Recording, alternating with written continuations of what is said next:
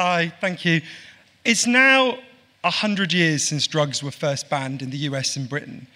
And that means for a century now, we've been told a very specific story, a very particular story about both drug users and drug addicts.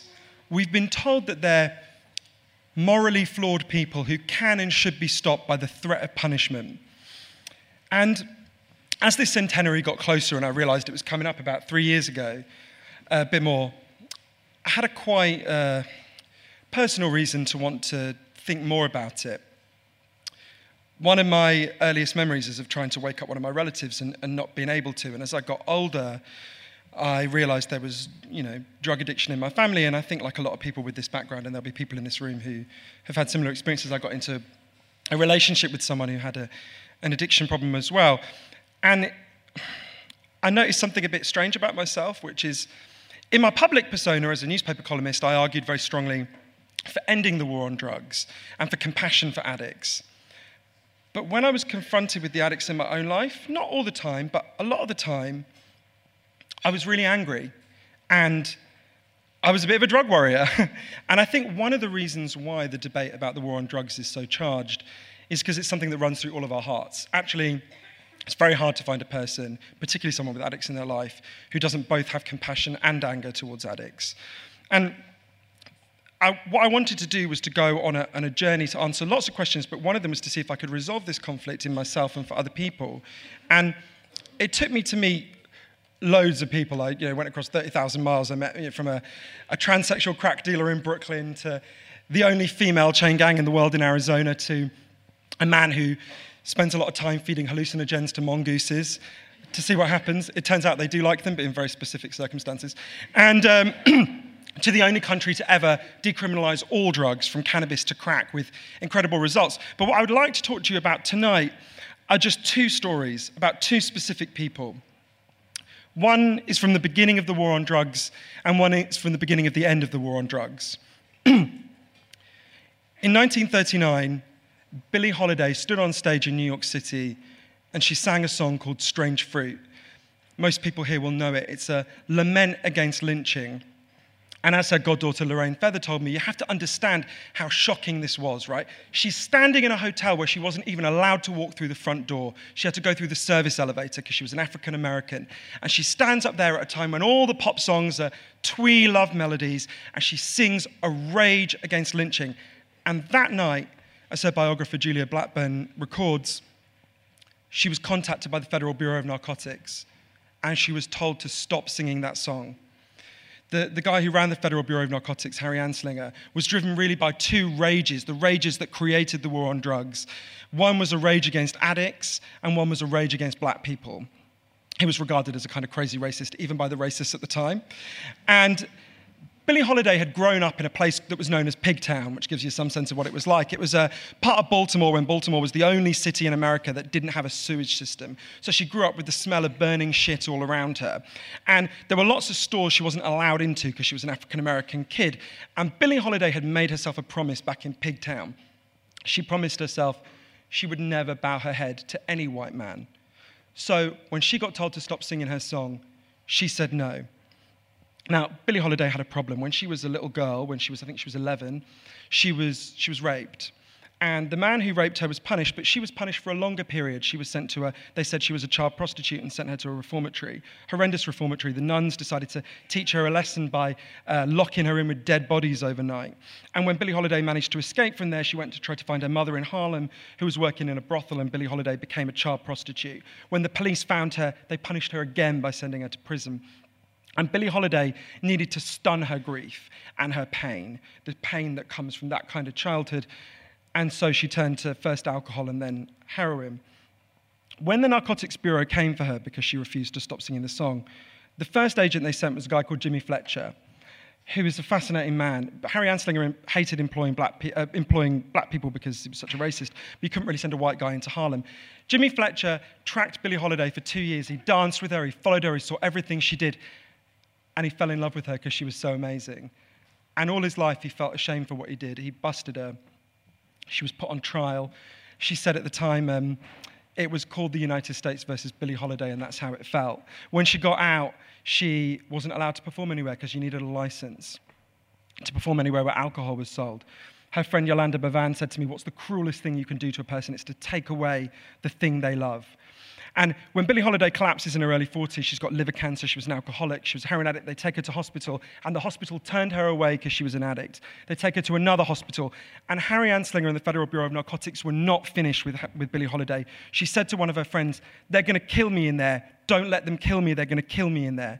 She had liver cancer, she was dying, they handcuff her to the bed. They take away all her flowers, all her records, they take away everything. They harass her, they terrify her. She goes into withdrawal because she hasn't got any heroin in the hospital, obviously. And one of her friends, Maylie Dufty, manages to get her some methadone prescribed. And Billie Holiday starts to get a little bit better, the withdrawal goes away. 10 days later, they cut off the methadone, she dies. One of her friends told the BBC it looked like she had been violently wrenched from life. But here's the thing about Billie Holiday. She kept her promise. She always sang her song. She went all over the South, anywhere she could get where they would let her sing. She sang her song against lynching, and she never bowed her head to any white man. Her friend Annie Ross said to me, Billie Holiday wasn't weak. Billie Holiday was as strong as she could be.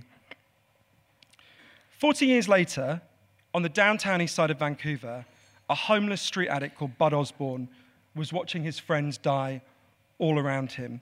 But the downtown east side, some people here who know it, it's got the highest concentration of addicts in North America. It's the place at the end of the line, in the city at the end of the line. They call it Terminal City. And what was happening is addicts would shoot up behind dumpsters because you don't want the police to see you. And you don't want them to, you don't want to be spotted using smack. But obviously, if you use behind a dumpster and the police can't see you, if you start to OD, no one else can see you. And so you die. And the overdose rate was horrendous. And Bud, who was a homeless street addict, let's remember, said, I have to do something.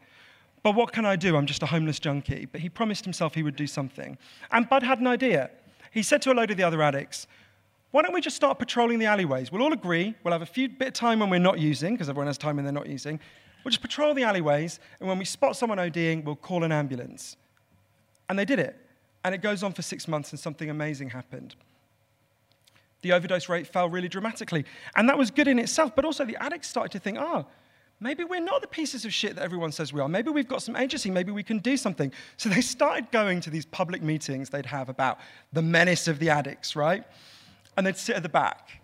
And after a little while, Bud would put his hand up and go, I think you're talking about us. Is there anything we could do differently? And sometimes people would be very angry and contemptuous. Sometimes they'd be puzzled. But they said, well, you leave these needles lying around. And Bud said, that's fine. At the end of the patrol, we'll go and collect the needles. And they did.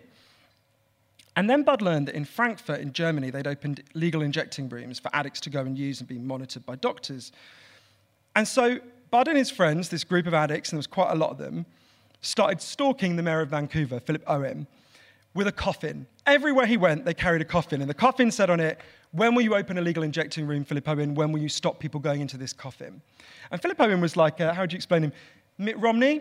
Like, he was a kind of right-wing businessman, from a very rich family, just didn't have a clue. And for 2 years, they stalked him and they start to despair. And one day, Philip Owen just says, who the fuck are these people?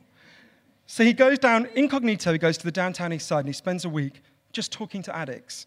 And to his eternal credit, Philip Owen is blown away. He says, I had no idea their lives were like this.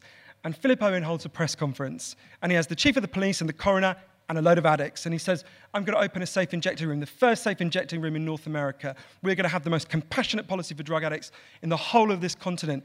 And Philip Owen opens it, and his own party deselects him because they're so appalled, and he loses the mayoralty, but he's replaced by a more left-wing candidate who does support it.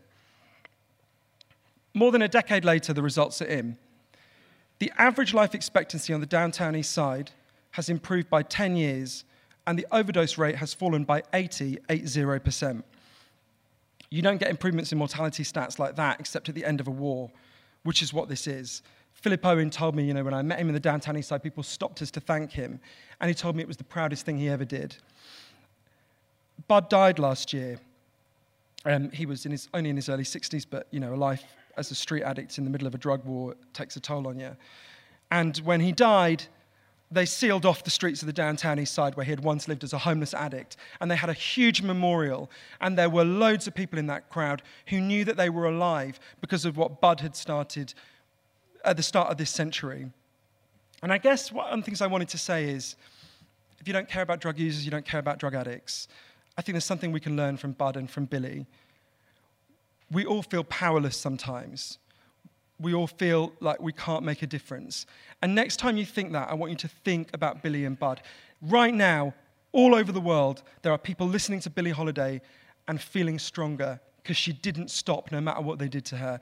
And Bud was a homeless street addict. It's hard to think of a more disempowered person in our society. And what did he do? He transformed his city. He transformed his country. Because of what he started, the Canadian Supreme Court has ruled that addicts have a right to life and a right to an injecting room, and no one will ever be able to take that away. Because if you've got nothing else, you've got a voice. You've got a human voice that you can use to persuade people, to appeal to their empathy, to show them that you're human. For 100 years, we've pursued a policy that says at some level that addicts are worth less than us and that they need to be punished out of their condition. You know, when Bud started his uprising in Vancouver, there were a lot of people who said, why do we want these people to survive? If they die, good. Well, a police officer was famously quoted as saying, I wouldn't piss on them if they were on fire.